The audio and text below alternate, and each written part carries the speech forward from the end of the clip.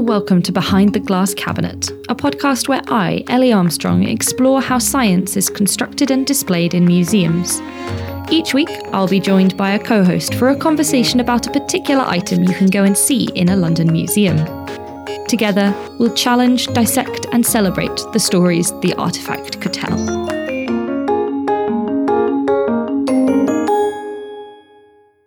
My name's Alice Proctor. I am an art historian and museum educator. I run a project called Uncomfortable Art Tours, which looks at colonial history and the way that it's represented in museums and art galleries. And I work a lot on kind of creating the idea of unfamiliar places and what it means to be an explorer going and discovering something new. Fantastic. And which object are we going to be discussing today? We're going to be talking about a platypus. Oh my goodness. What's a platypus? It is a semi-aquatic egg-laying mammal. Wow. Very, very unusual. They are super weird, yeah. It is a monotreme. What is a monotreme? Essentially, platypuses are mammals in that they produce milk, but they also lay eggs. Ooh. So there are only 5 monotremes, which are egg-laying mammals, that exist in the world at the moment. Okay. There are 4 different types of echidna and the platypus. Excellent. And we know that historically there were other kinds, but they are now all extinct or evolved into something different. And platypuses, or apparently the plural is actually platypodes. Nice. Good. I'm glad we clarified that. I looked it up just for you. Good. The platypodes lay eggs, but when their babies hatch from the eggs, they are so tiny. So you can see footage of a newly hatched platypus, and it's just like a tiny little pink. They're the size of a jelly bean. And they just kind of like wriggle around and don't really do anything. And then they live in a pouch. Okay. In the parent's body. Okay. And the inside of the pouch sweats milk. Okay. So it's not like they don't have nipples. Okay. They just kind of like sweat milk. Cool. And the baby platypus will eat that until it is old enough to kind of like mature and enter into the world. But by 4 months, they're roughly adult size. Okay. So they mature very, very fast. Okay. But like many Australian marsupials and mammals and things like that, they have pouches. Okay. It's really weird. Yeah. They are the weirdest creatures. And so this object that we're talking about is in the British Museum. Yeah, it's a stuffed platypus Okay. in the British Museum. It dates from around 1800 and it is included kind of weirdly in the Enlightenment Gallery of the British Museum. So nowadays we don't think of the British Museum as a natural history space at all. It's very much a space for like objects and art and sort of representing culture with things. But in the early days, it included a natural history collection. Okay. The first British Museum was mostly the private collection of a man called Sir Hans Sloane, who collected plants and coins and a bunch of other stuff. And so his collection is very kind of chaotic and irregular. And so if you go into the Enlightenment Gallery in the British Museum, it is room 1 of the museum, and it is kind of a history of the history of the space. And so down in the kind of, I think, the far south end of the gallery is the natural history aspect of the museum. So it's all about what used to be there before the Natural History Museum split off and became its own institution. Yeah, I was going to say, because that's what happens to that collection, right? It Yes, becomes yeah. the Natural History Museum in South Kensington. Yes. Okay. So they are originally the same thing, and then it separates out. Okay. But they retain the platypus. Well, so what they actually do is that it all goes to the Natural History Museum. And then in 2003, when they decide they want to create this Enlightenment Gallery, which is a history of the British Museum, they borrow a bunch of stuff back from the Natural History Museum. So this platypus is actually in the collection of the Natural History Museum, but it's on show in the British Museum. Okay. And there are a bunch of other like taxidermied specimens and illustrations of plants and flora, fauna kind of thing that are borrowed back as part of that. Okay. And this space in the British Museum, if you've not been, is it looks like a library. So it's got books and it's got little displays of different sets of paraphernalia. Yeah, so historically the space was actually the library. Okay. It was the storage room for the King's Library, which is now that kind of big central column in the British Library. All used to be in room 1 of the British Museum. So that space was never actually used for displaying objects. It was always just a room full of books and librarians, and it was never like a public display space. But then in 2003, the museum decided that they wanted to create this Enlightenment Gallery, and the idea is that it tells you the story of kind of collecting and what the museum has been through its different stages of life. It focuses on a few of the kind of specialist collectors from its early history. So there's a bit of information on people like Lord Elgin and William Hamilton, as well as Joseph Banks and a few others. And so they kind of created this weird fantasy of what the museum might have looked like in a room that was never actually used for the display of objects. Okay. And so all of the display furniture in the room looks 18th century, but it's 15 years old. Oh, wow. Okay. Yeah. I really thought all that stuff was older. So the walls are older, but they've been refurbished, and the cases in the middle of the room are modern. Oh, interesting. It's super weird. Yeah, so we're in a space where we're constructing an idea of the past. Yes. And within that construction of the past, we're thinking about how people like Joseph Banks imagined and described places they'd never been to, things they'd never seen, because Joseph Banks didn't go to Australia. No, he did. He was on the first Cook voyage. Okay, so he did. Yes, so he did. So he, in 1768, along with a small group of artists and botanists that he had kind of assembled, leaves on the Endeavour, leaves on the first Cook voyage to observe the transit of Venus. Fantastic. And map the South Pacific. Okay. So they're going to Tahiti with this kind of overt intention of studying science and astronomy and like understanding the world. And Banks kind of buys his way onto the voyage by offering botanical artists and natural historians to kind of come with him, because he's a hobbyist, but he's not actually very qualified. Okay. He's just a rich white man with a lot of time on his hands. Fair enough. So that's what he does. He spends 3 years on a boat, just trekking around the South Pacific. Why wouldn't you? And so he does go on the first voyage. He intends to go on the other ones as well, but he's too busy running the British Museum. Okay. And so instead he just sends other natural historians and collectors out kind of with his remit. Okay. So presumably on this first voyage then, he didn't see a platypus. He did not see a platypus. Okay. So he's like, well, I didn't see one. So therefore it's not really real. Yeah. Okay, cool. So the first voyage, when it gets to what is now Australia in 1770, they travel up part of the east coast of Australia. So they land in Botany Bay, which is called Gamai in the Gweagal language. The Gweagal are the indigenous people of that region. They also travel up the east coast and spend a bit of time in what is now Queensland. And during that time, you know, they get wrecked, and so they have to spend 6 weeks repairing the boats. And Banks and his companion artists travel up and down the coast and go inland a little bit, but not very much, observing plants and other specimens and things like that. So Banks does see a bunch of Australian fauna that has never been kind of described by Europeans before. Mm-hmm.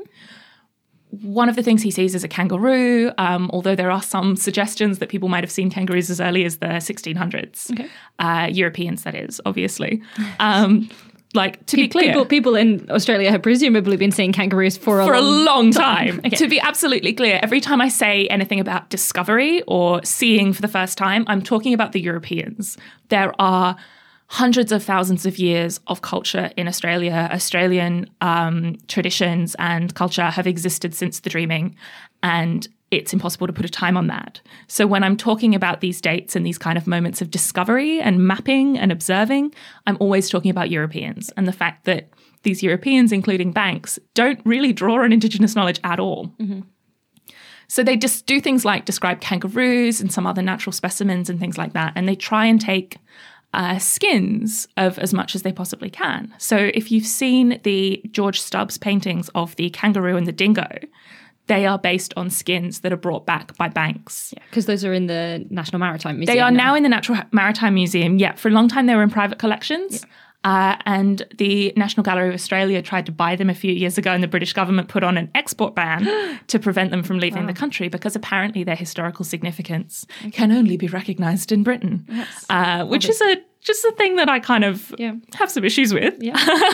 But so they're now, if you want to go and see these drawings, you can go and see them in the New Pacific Gallery. Yes, they're in the New Pacific Gallery in the National Maritime Museum.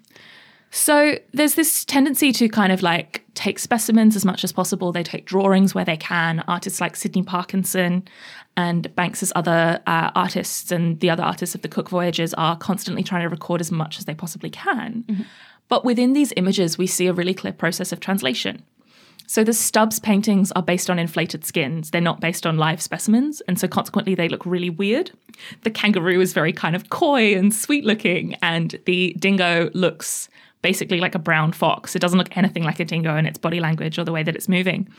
And this is a sort of trend that continues through the early colonial period of Australia. So then, like, skipping on 30 years, Banks is a very well-established botanist and museum collector, and he's involved in the running of the British Museum. And someone sends him a platypus. Oh, okay, cool. So he's prior to this, has he ever seen a platypus? He has never seen a platypus. Not even drawings. Not even drawings. There are some kind of the first descriptions by Europeans pop up in the 1790s. Okay. And as part of this kind of process of translation and trying to make it make sense, they think it's like a beaver or an otter even. Okay. And they can't make sense of the fact that, like, if you've seen a platypus, which I'm assuming most people have now, they have a bill like a duck. Yep. They have flippers. Apart from that, they look a bit like a beaver kind of otter thing. They're quite small. And they are semi-aquatic in that they, like, can swim but also walk on land, and they kind of burrow. So they're unable to make sense of the platypus's face and the fact that it's got like a face like a duck, but it's not a duck. Yeah. And so they're trying to work out if it's like a furry bird or what is going on here. So there are these descriptions that don't actually describe it at all. They're kind of like, oh, yes, I saw a small mammal. And we think that they must be descriptions of a platypus. Yes, because it fits quite well into how at the time people tried to categorize things like, is it a bird? Is it a mammal? Is it animal, mineral, vegetable? Yeah, exactly. But like 18th century and official botany edition. Exactly, Yeah. and like this sits too much across different categories that they had constructed based on the European world, and so. They don't really get this as a thing, right? 'Cause No. it doesn't sit equally in those. And even when they start to observe it, it has some kind of biological features that they associate with birds, in that it has, for example, it has a cloaca. So it doesn't... lays eggs. It lays eggs, but it also has milk. Yeah. And so it takes them a really, really long time to kind of figure out how this should sit. And that's why its first name is kind of like bird-faced paradox, because they can't understand it. So there's descriptions start coming back to Europe of the platypus, and one of the earliest is written by a man called David Collins in the late 1790s. He's a diarist of kind of early colonial Australia who writes accounts of the foundational years of the colony, and they're published. And so Banks has kind of read about these things, and he doesn't really believe them because he hasn't seen them. And then specimens start travelling to the UK. So from about 1797, people start shipping skins to the UK. And the first ones are thought of as hoaxes. Yeah. Because this is the time of everyone's obsessed with like the Fijian mermaid. Everyone's kind of pulling up all of these fake animals. Yeah. And everyone looks at the platypus and they're like, this one is one of them. you have made this up. This cannot be real. Because, I mean, I love them. I think they're kind of weirdly beautiful, but they are so weird. Like, they're just so strange to look at. And, you know, if you're trying to kind of relate it to... It looks like nothing else. And so there's no way that you can translate that into something that's familiar. And so Banks and all these other natural historians in the UK are like, it's a fake. Don't believe it, it's a fake. But they start kind of circulating more and more, and eventually someone sends one to Banks. Yeah. And so this is the one in the Natural History Museum. This is not the one that Banks gets. It's so weird. I know. Like... This one's from the 1800s. This is a contemporary one, yes. So I don't think this is the one that Banks actually gets. I think that one's been lost. Okay. Because Banks takes the specimen that he receives and kind of pulls it apart and tries to make sense of it. Okay. But this is one of these early specimens that's sent to the UK. Okay. And so it's really badly taxidermied. Like the very badly taxidermied. There's one in Cambridge, it's like a very fat hedgehog. Yes, They didn't know how to stuff it. And there are all these so a lot of these early taxidermy platypuses, they'll do things like they'll sit them up on their hind legs, okay. which is not a posture that the platypus would ever take. No. But they're pictured as like crouching like rabbits or something. Okay. And it's really strange. Okay. Whereas the one that is, to be clear, the one in the British Museum is lying flat. It's kind of flat on its stomach, but its legs are at funny angles and it's kind of weirdly done, and they've sort of overstuffed it in places and understuffed it.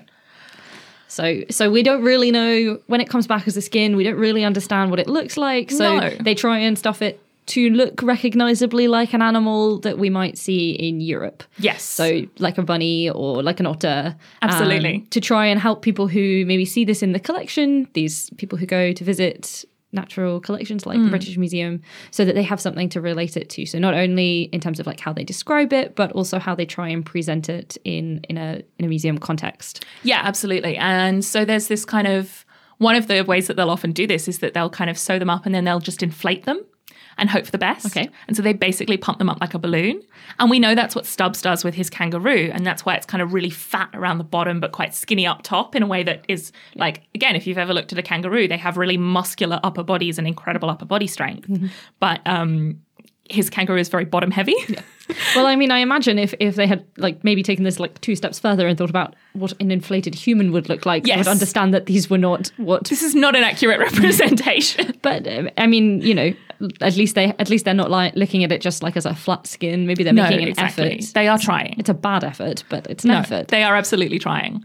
And so Banks kind of finally has to address the fact that this is a real thing. Okay. It exists. Okay.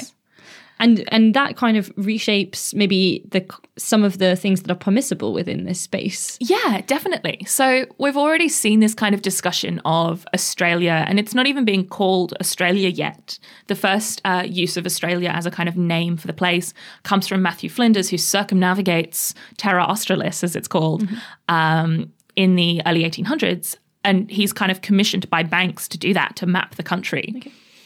And to take as many natural specimens as he possibly can. And so we're only just starting to kind of come to terms with the idea of kind of Australia as a continent, as a place. The fantasy of this great southern continent exists for a long, long time before Europeans ever go there. There is the assumption that comes even in kind of like classical understandings of the world. So I think it's even in Plato, there's this idea that there must be kind of an equal and opposite to Europe. Okay. And so Europe is the great northern continent as the world is understood at that time. And so there must be kind of a mirror image of that in the south. Okay. That there must be the equivalent and alternative. And so when these early Europeans are going to Australia or mapping in the South Pacific, what they are trying to do is find the other half of Europe and trying to find its kind of negative image. And that really shapes the way that they see the place. Okay. And that shapes presumably also how they view these specimens as being kind of aberrations of the like natural order in Europe. Yeah, it's often described as kind of like a devil-made continent, right? So it's the opposite of everything that makes sense. Okay. In the northern hemisphere, you have, you know, birds that speak and animals that walk on their hind legs. Yeah, and in a weird way, this platypus that doesn't fit within like the mammal-bird divide probably like plays into that idea for botanists and natural historians. It's a very clear example of like everything that is wrong with this sort of South Pacific fantasy. Okay, absolutely, excellent. And so Joseph Banks like works on this. He's like, oh, cool, look, actually is a real thing. Yeah, Australia is just as weird as we thought it was going to be. Absolutely, and so Banks and others kind of use these specimens to it's a confirmation of their biases and their assumptions, and for them it is a absolute like proof that this place is unfamiliar and impossible. We've already seen the beginnings of what comes to be known as terra nullius.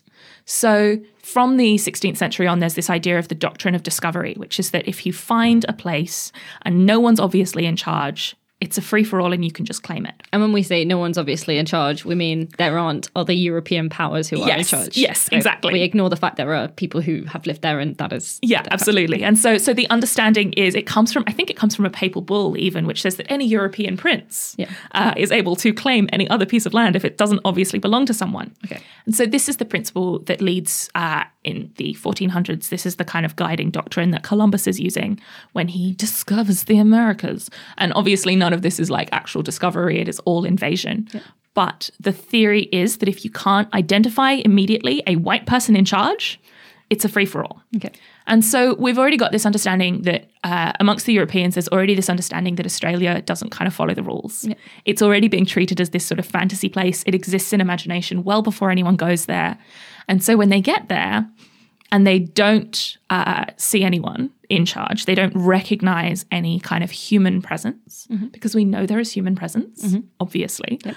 But there's nothing that they relate to or recognize. They take that as permission. And so we've got this idea that kind of comes up of terra nullius, which means it comes from the idea of the unclaimed thing is just free to take, like finders keepers is basically the principle of terra nullius, which is, it's real bad. Yeah.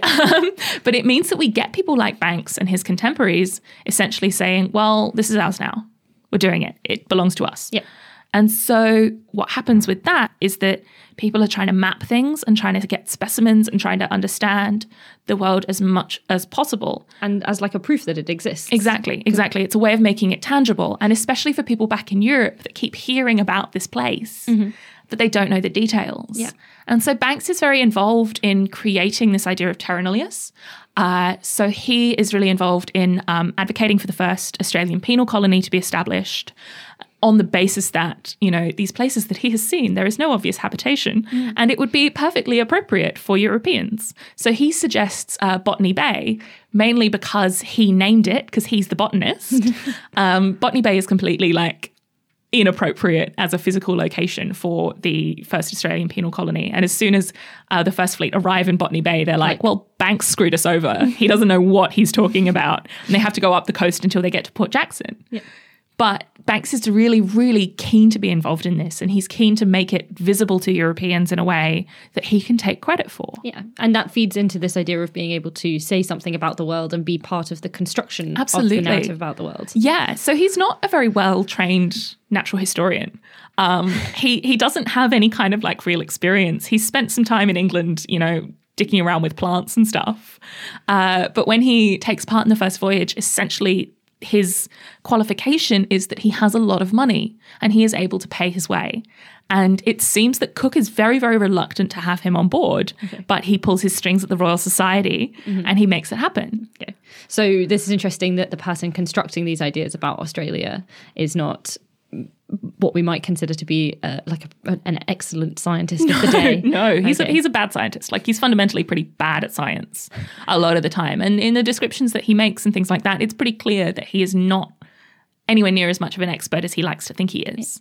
Do you think this plays in, like, when we look forward and the types of people who are going on future voyages? I mean, obviously, like, presumably most people will be familiar with Darwin as a botanist on a voyage or a scientist on a voyage.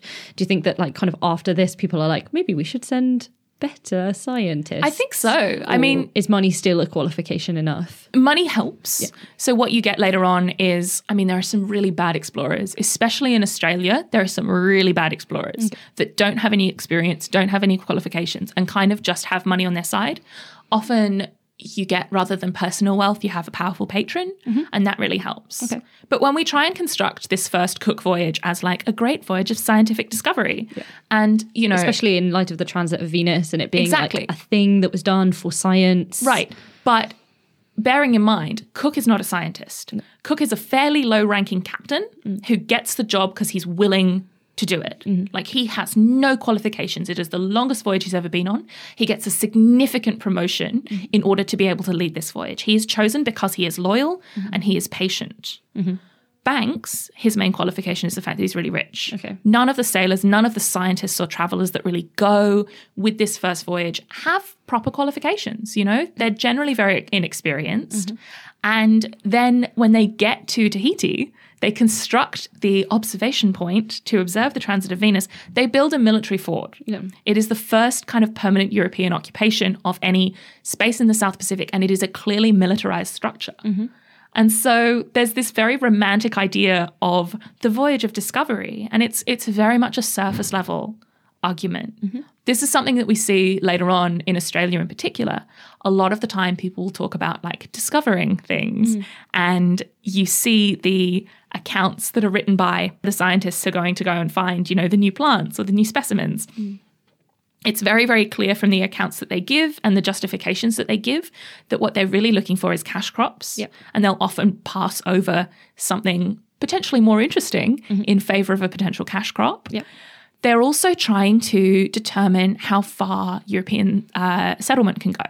So if you look at people like Burke and Wills, who are the archetypal bad explorers, they are super underqualified. They have no idea what they're doing. They try and take a dining table and loads of silverware with them. They fire the camel handler. The whole thing is just a disaster, and they die because they don't take advice from Indigenous people and they're completely underqualified. Like, you drop a bunch of Irish people in the middle of the desert, they're going to struggle. Yeah.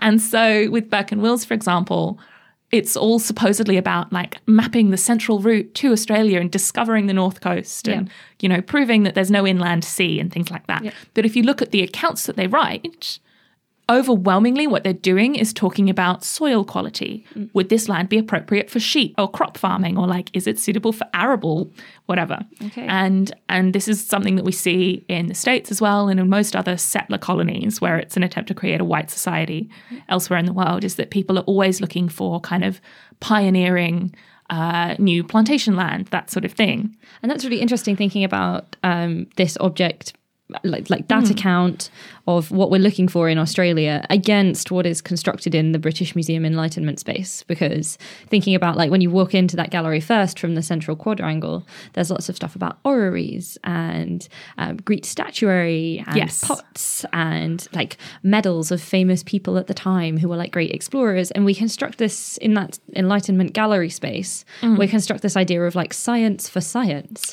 rather than science for industry. Yes. And the fact is that with the Enlightenment, like the guiding principle behind Enlightenment discovery and this idea of cataloguing the world is to create a hierarchy. It's to assign things with a value. And so the idea is that you're determining what land has the best value, what plants or specimens have the best value, and also what people have the best value. And where do we think the platypus sits in this value scale? Low value. Very low value. Doesn't fit the categories. It's valuable for curiosity. Okay, cool. And so it has this weird space where it's like, it's never used as sort of a meat crop. Yep. It is briefly used as a fur thing. And so by the 1860s, the platypus has been hunted severely, and they have to introduce bans on using platypus fur. Because platypuses are really tight, platypodes rather, are very small. Yep. And so if you want to make a platypus fur coat, Yep, you need many. You need about 30 or 40 minimum. No. And so they hunt platypuses in order to like use the fur. And so they try and make it an industrial thing, but it's very, very inefficient. And so it quickly drops down to being a curiosity. It is now the animal emblem of the state of New South Wales. Oh, cool. Which is cute, yeah. But it's like, what exactly? Yep. It's not a useful thing. Yep. And so it kind of, it's constructed by scientists in a way of trying to find something useful in it. Yep. And they don't find anything. So it's relegated to this Enlightenment gallery as an item of interest rather than an item that could be productive, economically useful, agriculturally useful in any way. Yeah, absolutely. Yeah. And we know now that actually the platypus and other monotremes are super useful because they genetically diverge very, very early from mammals. Okay. So other mammals stop laying their eggs. Like, I do not know anything about science, but as I understand it, originally everything is kind of egg laying, and that's reptiles, right? And so then we split into reptiles and mammals, and reptiles continue to lay eggs. Mammals kind of internalize the egg process, so they still have eggs, but they don't kind of lay them and hatch them. They incubate them within the body. So egg laying mammals are a really early kind of diversion from that because they continue to externalize their eggs. That is a terrible choice of phrasing, but they externalize their eggs and the eggs hatch, but then they still kind of incubate the babies within their body. So now they're super useful. Well, and when we say useful, we mean interesting from a like biological perspective. Yeah. Okay. So we now maybe moving away from that Enlightenment gallery towards like present day understandings of science, we think more about like when we discuss use, maybe we're thinking about how we can construct the world in a way that it isn't reliant only on economic or like agricultural benefits. Absolutely. Okay. And sometimes there are descriptions of kind of like the platypus moment, which is when these early botanists see something so bizarre and they have a kind of like, for a lot of people and a lot of these descriptors, like these early European explorers that are describing the platypus, they kind of have this like confrontation with their faith as well. And so for a lot of them, they look at the platypus and they're like, how could this be designed? It is so weird. But also it's so weird that it can't be anything. Like, how could this naturally occur? Right. So it must have been designed. So it's, the like argument about finding the watch in the field. Exactly. Is the platypus, like, who could possibly, like, how could a platypus naturally occur? Yeah, it must be constructed. It must be constructed, but also why would you construct a platypus? And then it gets this name, paradox. Okay, that is no longer its biological name, but it's originally referred to as the paradox. Okay. Do you have anything else you'd like to add? When we look at the platypus, what we're seeing is this kind of very weighty history of Europeans trying to make sense of things that are unfamiliar to them. And as part of that, we have to put it in the context of the lack of recognition of Indigenous culture in Australia. It forms part of this narrative of the unfamiliar and the dangerous and the strange. And so, it's fascinating to think about, like, imagining the other. And it's quite interesting to do that in the context of this natural history discussion. But we also have to think about the fact that this is something that comes at huge expense for Indigenous people. It is associated with a history of genocide and cultural destruction. There's even the fact that we don't have an Indigenous name for the platypus.